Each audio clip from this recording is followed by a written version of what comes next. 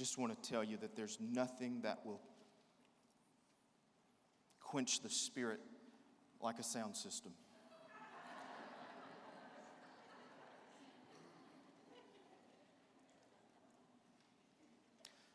Now, you walked in today not having a clue. You're going to be there the whole time, right? Man, they look great. They sounded great. Thank you for doing that. You didn't have a clue what you came here today to experience. But you've already heard, you've already participated. You've met with Jesus Christ, the Savior of the world, who is desiring to break your chains today. There, my soul found liberty at Calvary, and you can do that as well. There were some of you during that song, I'm not certain why you were even holding back, because you were desiring to fall at the feet of Jesus at the altar, and you were sitting there wondering if anyone would even matter. Would it matter if you stayed in your seat? And you knew that God was calling you to cry out to Him and to bow down and to worship at His feet. And we're going to give you that opportunity in a few minutes. Because this is not a time when we come to church just to check it off the list and say, God, we have come to please you. This is a time that gives us an excuse to bow at the feet of Jesus and say, you saved me from my sins. And no one else could do that. This is a day of celebration. We've seen baptism. We've heard the choir sing. We've heard wonderful worship. This is a day of celebration. I want to tell you, I love your church. I'm grateful to be here because I hear things in the community. Last week, I had a guy that pulled me aside and he said, where are you going to church? I said, well, my family and I have been attending Hardy Street. I'm the associational mission strategist. I visit different churches, but my family and I have been attending Hardy Street. And I said, God worked it out in an incredible way that the month of September, I've had no preaching engagements other than today at Hardy Street. And I said, so I've been able to introduce my family to the church at Hardy Street. And you know what he said?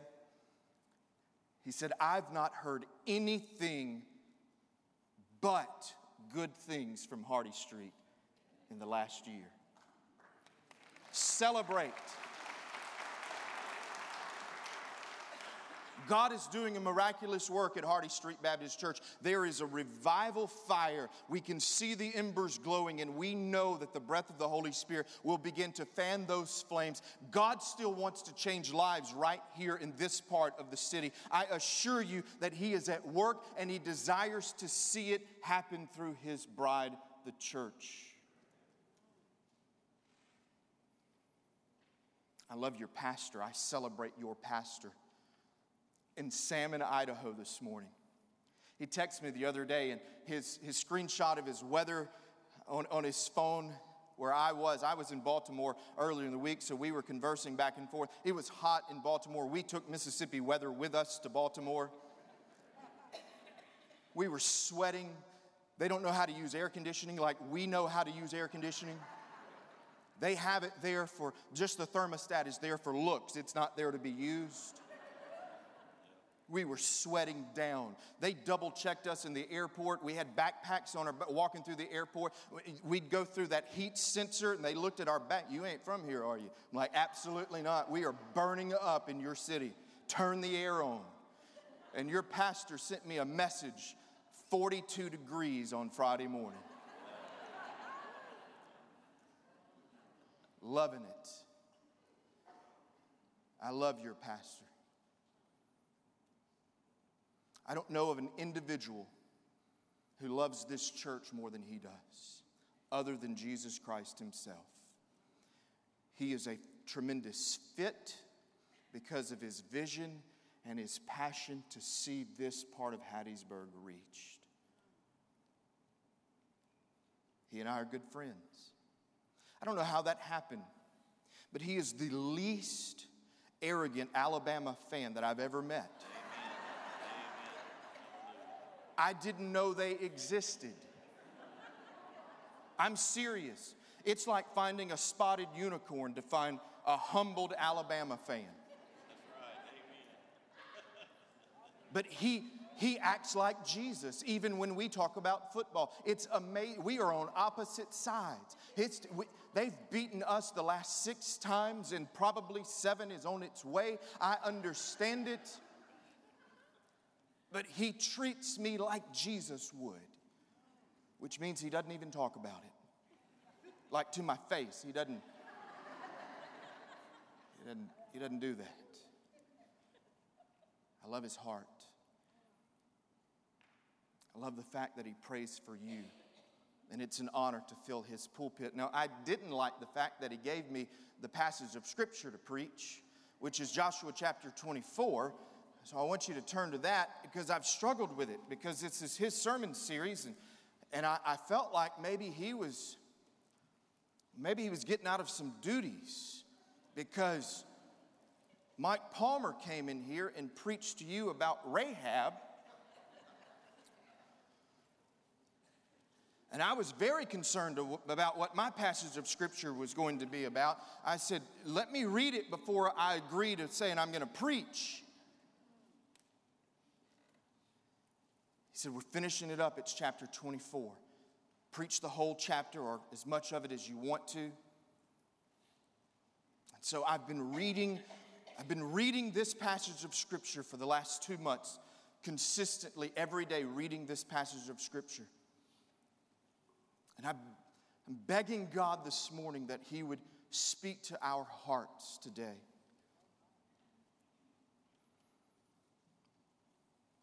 Not so that we can walk out of here and say, look what we learned. So that when we leave this morning, we'll be able to say, God, look what you did. And look who you are. Join me in a word of prayer. God, we thank you for what you're doing, for the lives that you are changing. And we pray that for the next few moments of this anointed time, that you would speak so that we would be changed. We ask these things in the precious and holy name of your Son, Jesus. Amen. So it's 28 verses. It's the last chapter of Joshua. Joshua is an older individual at this time. He's over 100. And he's gathered all of his people together to a place at Shechem. I think I have a photo of what Shechem looks like. Shechem is this natural amphitheater. You did not get a photo. So all of the other photos you just don't have that one photo.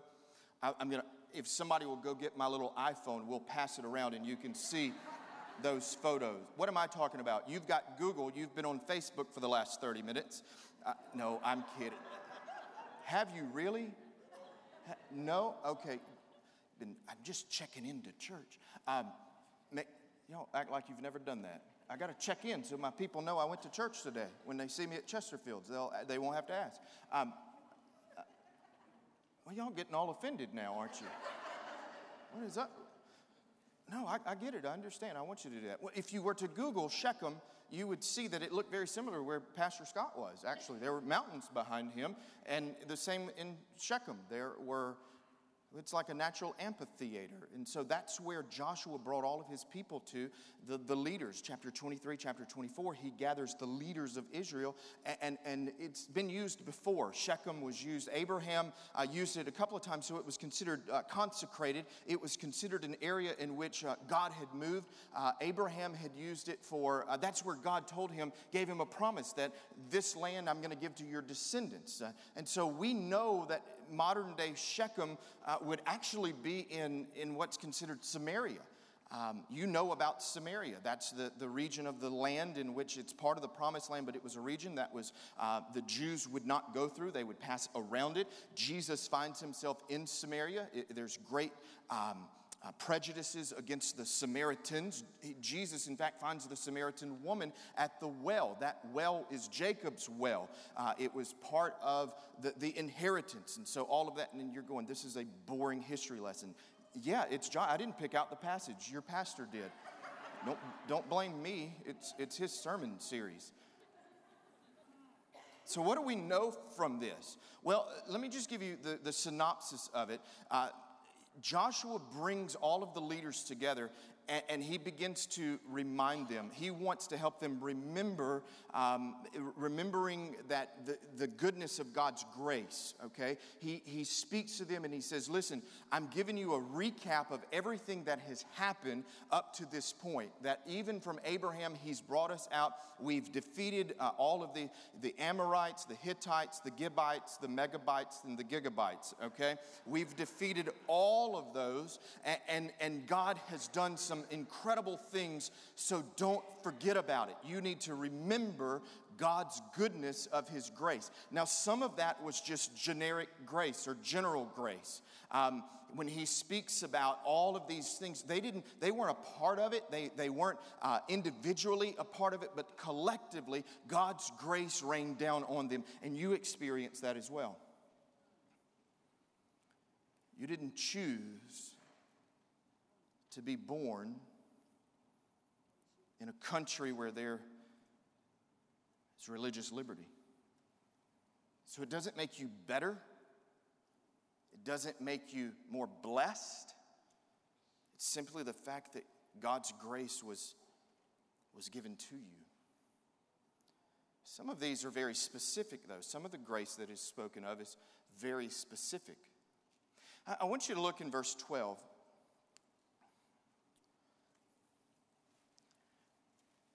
Joshua is speaking, thus saith the Lord. This is a thus saith the Lord message that he's giving to them. From verse 2 to verse 13 or 14, 18 times the Lord says, I did this, I did that, I brought you, I delivered you, I fought battles for you, I did all of it. 18 times in those 10 verses or so. And in verse 12, he says, you need to be reminded that I sent the hornet before you, and it drove out the 2 kings of the Amorites from before you, but not by your sword or bow. I gave you a land on which you had not labored, and cities which you had not built. You lived in them. You are eating of the vineyards and olive groves which you did not plant. Specifically, God is telling all of these leaders of Israel that I am at work and you probably didn't even realize what I'm doing. He speaks of the hornet, the vineyard, and the olive. He says you're eating of the fruit that you did not labor from. You're living in cities you did not build. And this hornet, I don't understand what it is. In fact, it's mentioned 3 times in the Old Testament that God will send a hornet, but we never see that he does, other than the fact that here he claims that I did send the hornet. It was there. We don't know if it's the pesky little insect that stings, that builds the nest. We don't know if it's the Spirit of God that pierces like a hornet sting would. We don't really know what the hornet is. Scholars disagree. I'm going to take it for its word and understand that God is capable of sending plagues of whatever he wants to, that he's God of the insects just like he's God of the universe. And so he sent these hornets specifically to defeat these kings. And yet all of the Israelites who were there had to be thinking, look at all that we've done. And Joshua says, wait just a minute. God has done these things. I was in Baltimore Thursday and Friday. I took 5 pastors from the area. We met another 11 pastors from the state of Mississippi. We were looking at meeting with church planners in the city of Baltimore. I've never been to Baltimore, didn't know anything about Baltimore other than 2 things: the Orioles and crab cakes. And I'm going to tell you, I got to experience one of those, and it wasn't the Orioles. They are good. It's a beautiful city. It is old. We met 8 different church planners who shared with us about the city of Baltimore. And the statistic that stuck out in my mind was that there are 70,000 heroin addicts in the city of Baltimore. Let that wash over you for just a moment. 70,000. Imagine if every person who came into the city of Hattiesburg proper tomorrow, every person lived here, worked here, went to the doctor here, went to school here, 70,000. Imagine if you encountered every person in Hattiesburg and they were a slave to heroin.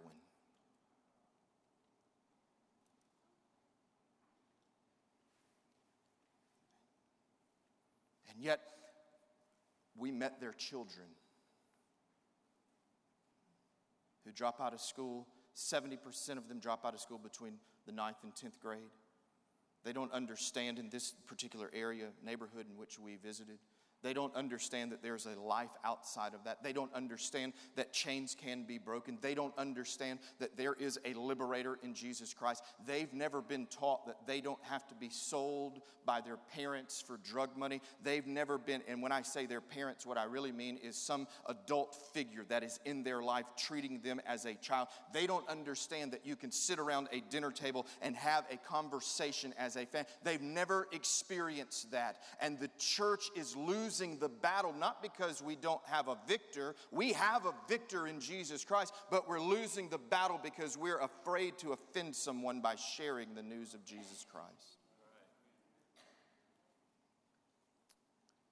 And God says, I've done all of these things. I've been with you the entire time. I provided the hornet, the vineyard, and the olive, and yet you forget that I love you specifically as well. What can he do in Hattiesburg?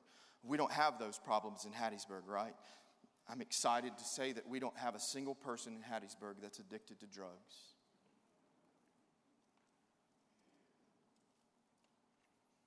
We don't have a single marriage in Hattiesburg or the Pine Belt that's ever been broken. We don't have a single issue of children being abandoned in the Pine Belt. Lostness is all around us. And we have the greatest news ever given, in which God says, I will deliver you, and yet we remain silent. And Joshua is just reminding them of all of the goodness of God's grace. Then in verse 14, it's the most famous verse in all of Joshua, when Joshua says, you need to fear the Lord, serve him in sincerity and truth, put away the gods which your fathers served beyond the river and in Egypt, and serve the Lord. This 14 and 15, it's a culmination. These issues here that Joshua is dealing with, he takes a stand. It is no longer him saying, thus saith the Lord, but now Joshua is speaking to the people as their spiritual leader, and he demands, because God demands it, the removal of idols and other gods from their lives. He says, this is verse 15, if it is disagreeable in your sight to serve the Lord, why would it be disagreeable in their sight to serve the Lord? Do you remember this entire sermon series is the courageous faith? It's courageous faith of Joshua, God telling him, fear not, be of great courage, that you need to be this leader. And all of this, God says, I go before you, I'm with you, I'm giving you the land that you have inherited. I promised you this land, and now I will give it to you. And yet, there are a couple of times whenever the people of Israel, they sin against God. They remember very well the penalty of sin. Just a couple of weeks ago, your pastor preached about Achan, who stole the goods in the city of Ai. He hides them. There's sin among the camp, and they remembered that the penalty of sin is death. So why in the world would Joshua tell them, you need to choose? What kind of choice is that? It's not a choice. Here's what he says. He says, verse 15, if it is disagreeable in your sight to serve the Lord, then choose for yourself this day whom you will serve, whether the gods which your forefathers served, which were beyond the river, the gods of the Amorites in which your land, in whose land you are living now. But as for me and my house, what? You probably have a sign that you purchased from Lifeway or Kirkland's, just depending on which one had it on sale or where you got the coupon. And it says somewhere in your house, as for me and my house, we will serve the Lord.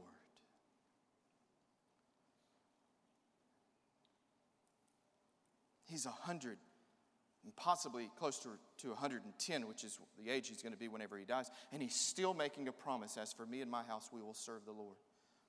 Because if he chooses the alternative, God is a jealous God. He is one in which, and in fact, it's not my words, it's Scripture's. It's God's word. The people answered and said, far be it from us that we should forsake the Lord to serve other gods. That's hilarious to me. These are the Israelites we're talking about. How dare you? How dare you think that we would ever serve other gods? Oh, really? Where was Moses? Well, he went up onto the mountain to meet with God, and we decided to take all of our gold and to turn it into a golden calf to worship. You remember those days? Joshua, how dare you think that we would ever forsake the God of our forefather? How could we ever do that? Here's what Joshua answers.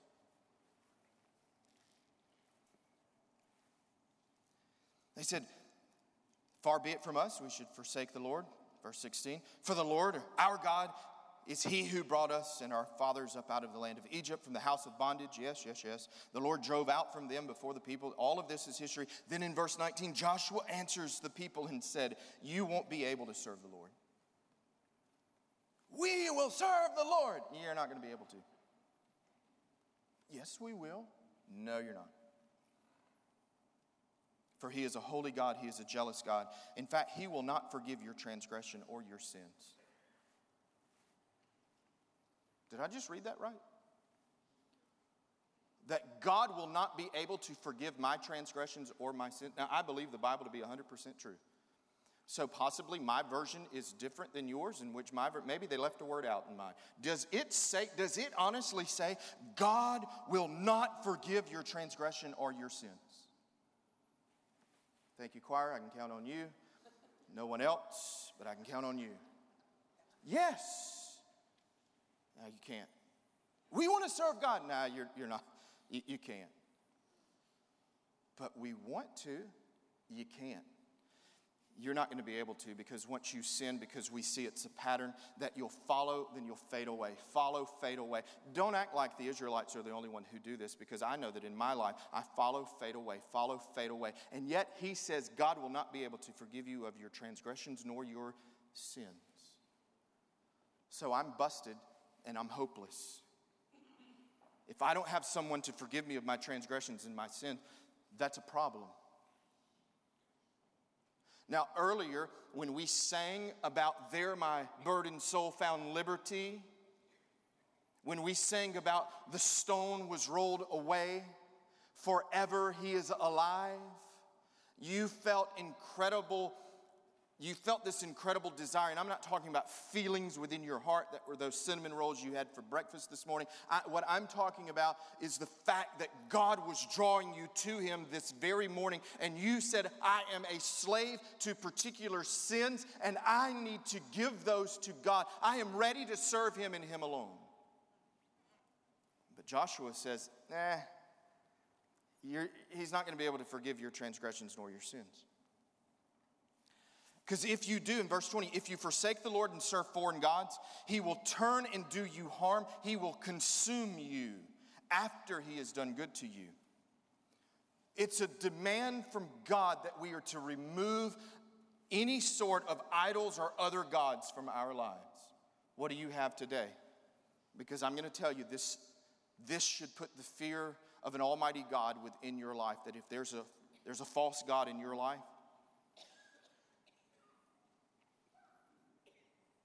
remove it. How? Confess. Cry out. They said, we want to serve God.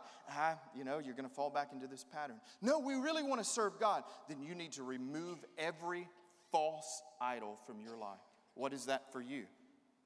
Family? What's keeping you from the main focus of who God is? I can't answer that for you. Well, I can give you some examples. I can give you some ideas of what that is, whether it's your job that is success.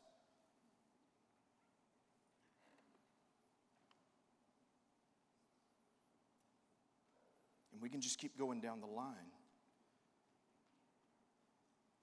And for most of us, it's our own life that becomes our God. And there's a reason why Jesus says, if you want to be one of my disciples, you must deny yourself. Take up your cross and follow me. You see, that's my issue, is that my life gets in the way. I forget that I am to die to self, to put Christ first in everything.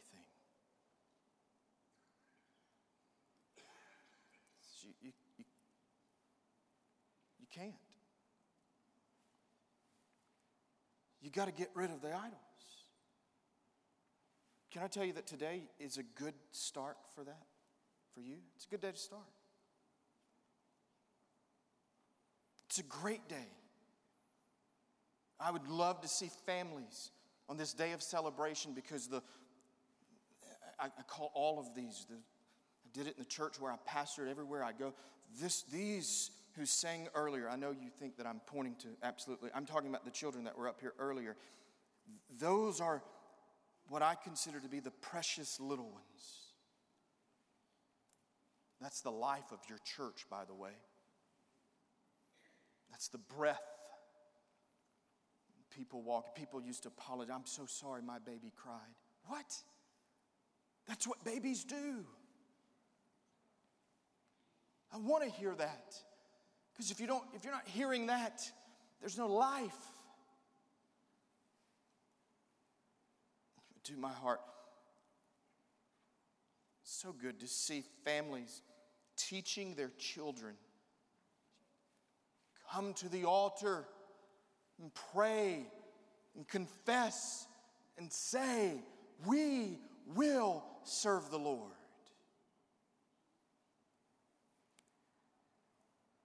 He wants us to remember God's goodness, yes, and His goodness and grace.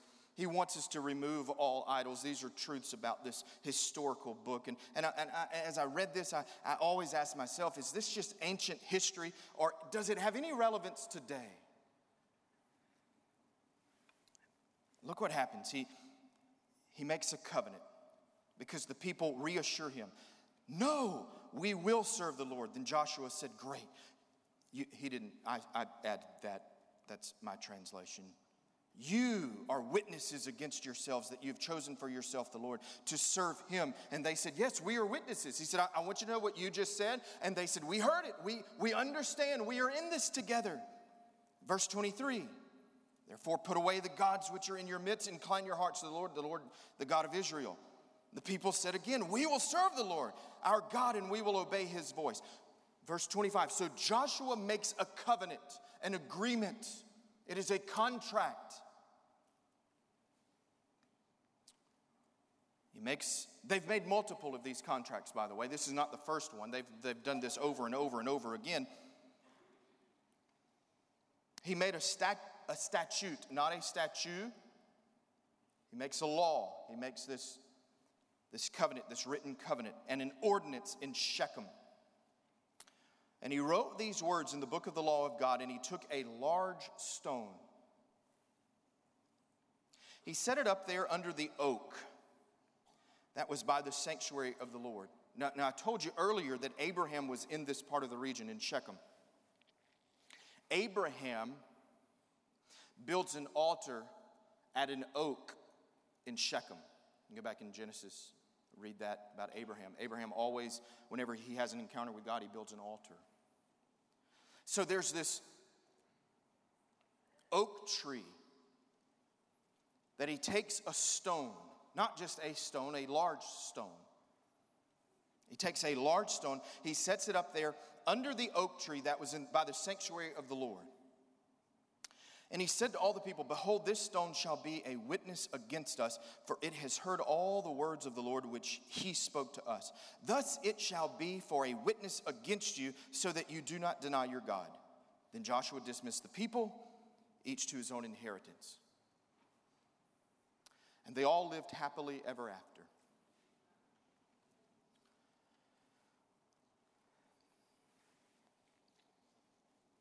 The reason that I'm preaching this message to you this morning, other than the fact that your pastor asked me to preach this passage, this chapter,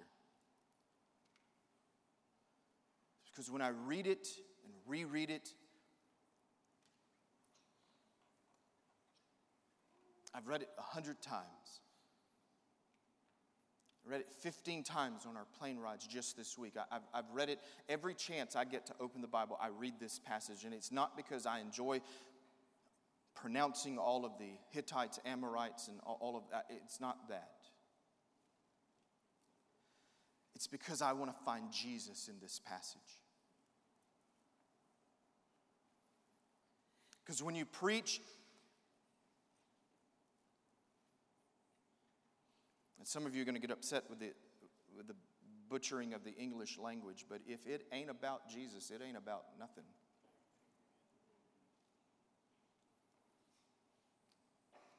Where is Jesus? He makes this covenant. And the covenant itself is the remarkable aspect. You're like, oh, that's cute. You've told us that you need to remember. You've told us we need to remove. You've told us that there's this remarkable aspect of this passage of Scripture. But I want you to see this. He takes a stone. What type of stone? Large stone. Now he writes in the book of the law, but he takes this stone and he puts it underneath the tree, and he says this stone is going to be a witness. Some translations say against us. Some say it's going to be a witness to us or for us. It's going to be a witness that they made a contractual agreement, that the people of Israel said, we will serve the Lord. Fine, I've got a stone over here, and this stone has heard the word, and it will be a witness.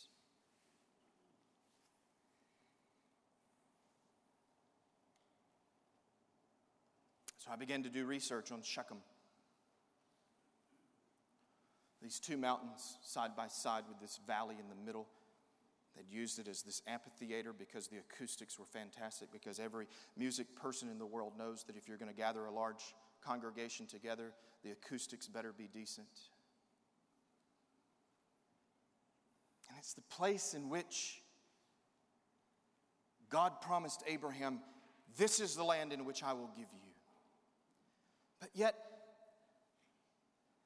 generations later, this land, the Jews wouldn't even walk in this land. They would go around.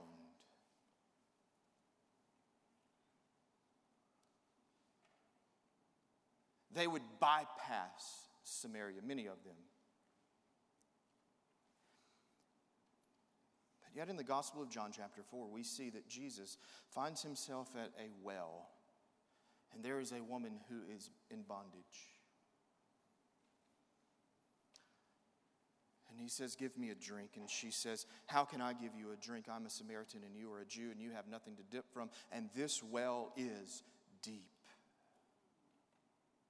He says, woman, if you knew who, and I don't mean that derogatory, I mean it, that's the literal translation. He said, woman, if you knew who you were speaking to, that I could provide for you living water, you'd never thirst again. She said, I want some of that because I'm tired of coming to this well in the middle of the day because everyone around judges me. And he begins to talk to her. She said, I want this living water. They get into a spiritual conversation, and she says, sir, I perceive that you are a prophet. Do you know how she knew that? Because he said, are you married? She said, no. He said, that is correct. You're not married. In fact, you've been married multiple times, and the man you are living with now is not your husband. Well, I perceive that you are a prophet. You think?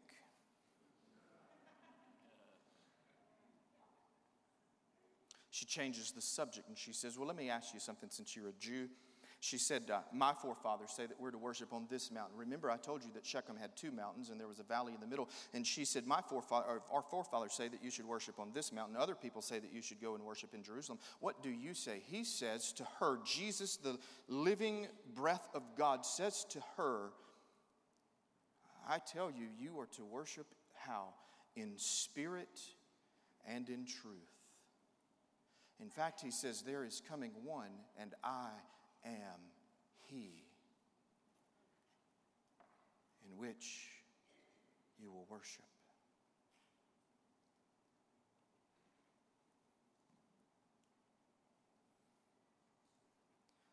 Same area,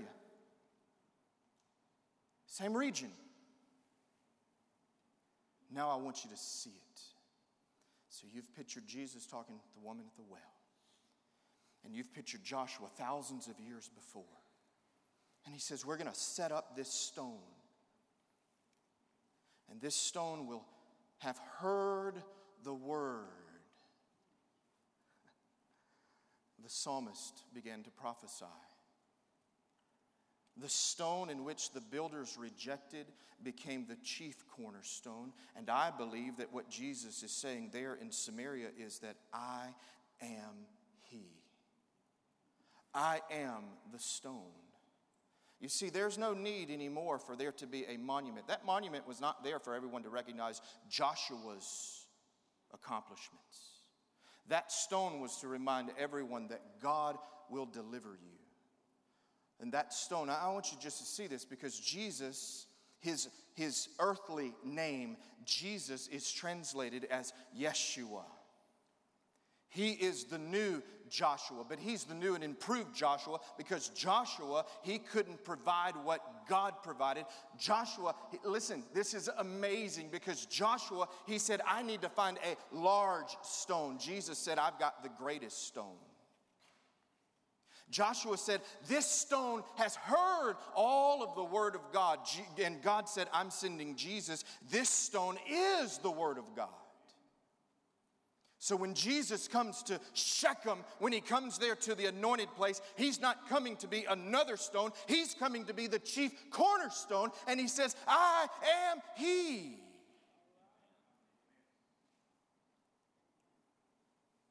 Joshua said, I need to choose a stone. God says, I need to choose you to believe in the stone. Joshua said, I need a large stone so that it will never be moved.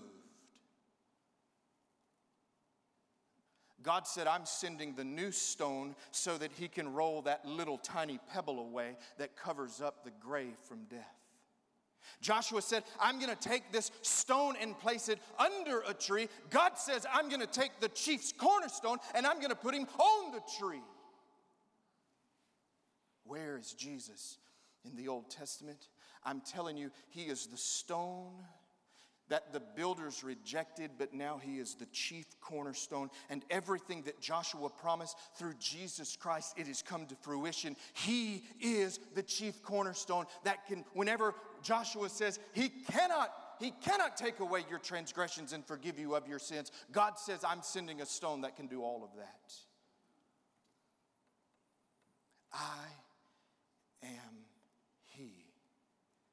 And when they placed him, took him off the tree, that stone, they put him in the grave, and they tried to cover it up, and no man could move that rock. Jesus walked out, and he was lifted high to the right hand of the Father. Joshua said, I need a stone that can never be moved. God said, I'm sending a stone that I can ascend back to the right hand where he belongs. So I read this passage of Scripture, and I've looked for months. God, where's your son Jesus in this passage? And he said, Will, I'm right here at the stone. And so therefore I say to you, choose this very day whom you will serve. Choose this very day what gods you will serve. But as for me and my house, I will serve the Lord, who is the chief cornerstone and can wash away every sin. The musicians are going to come in just a moment. Wes is going to come and lead us. And we're going to lead you into a time of what we call an invitation. Inviting you to do business with God. Earlier in the service, from the very first time you pulled onto this campus, God has been drawing you to him, speaking to your heart. Don't remain seated just because that's what's expected. But choose this day whom you will serve. And take a sacred stand, saying, I'm going to serve the cornerstone, Jesus Christ. Every eye closed, every head bowed. God, we give you this time. This is not our invitation, it is yours.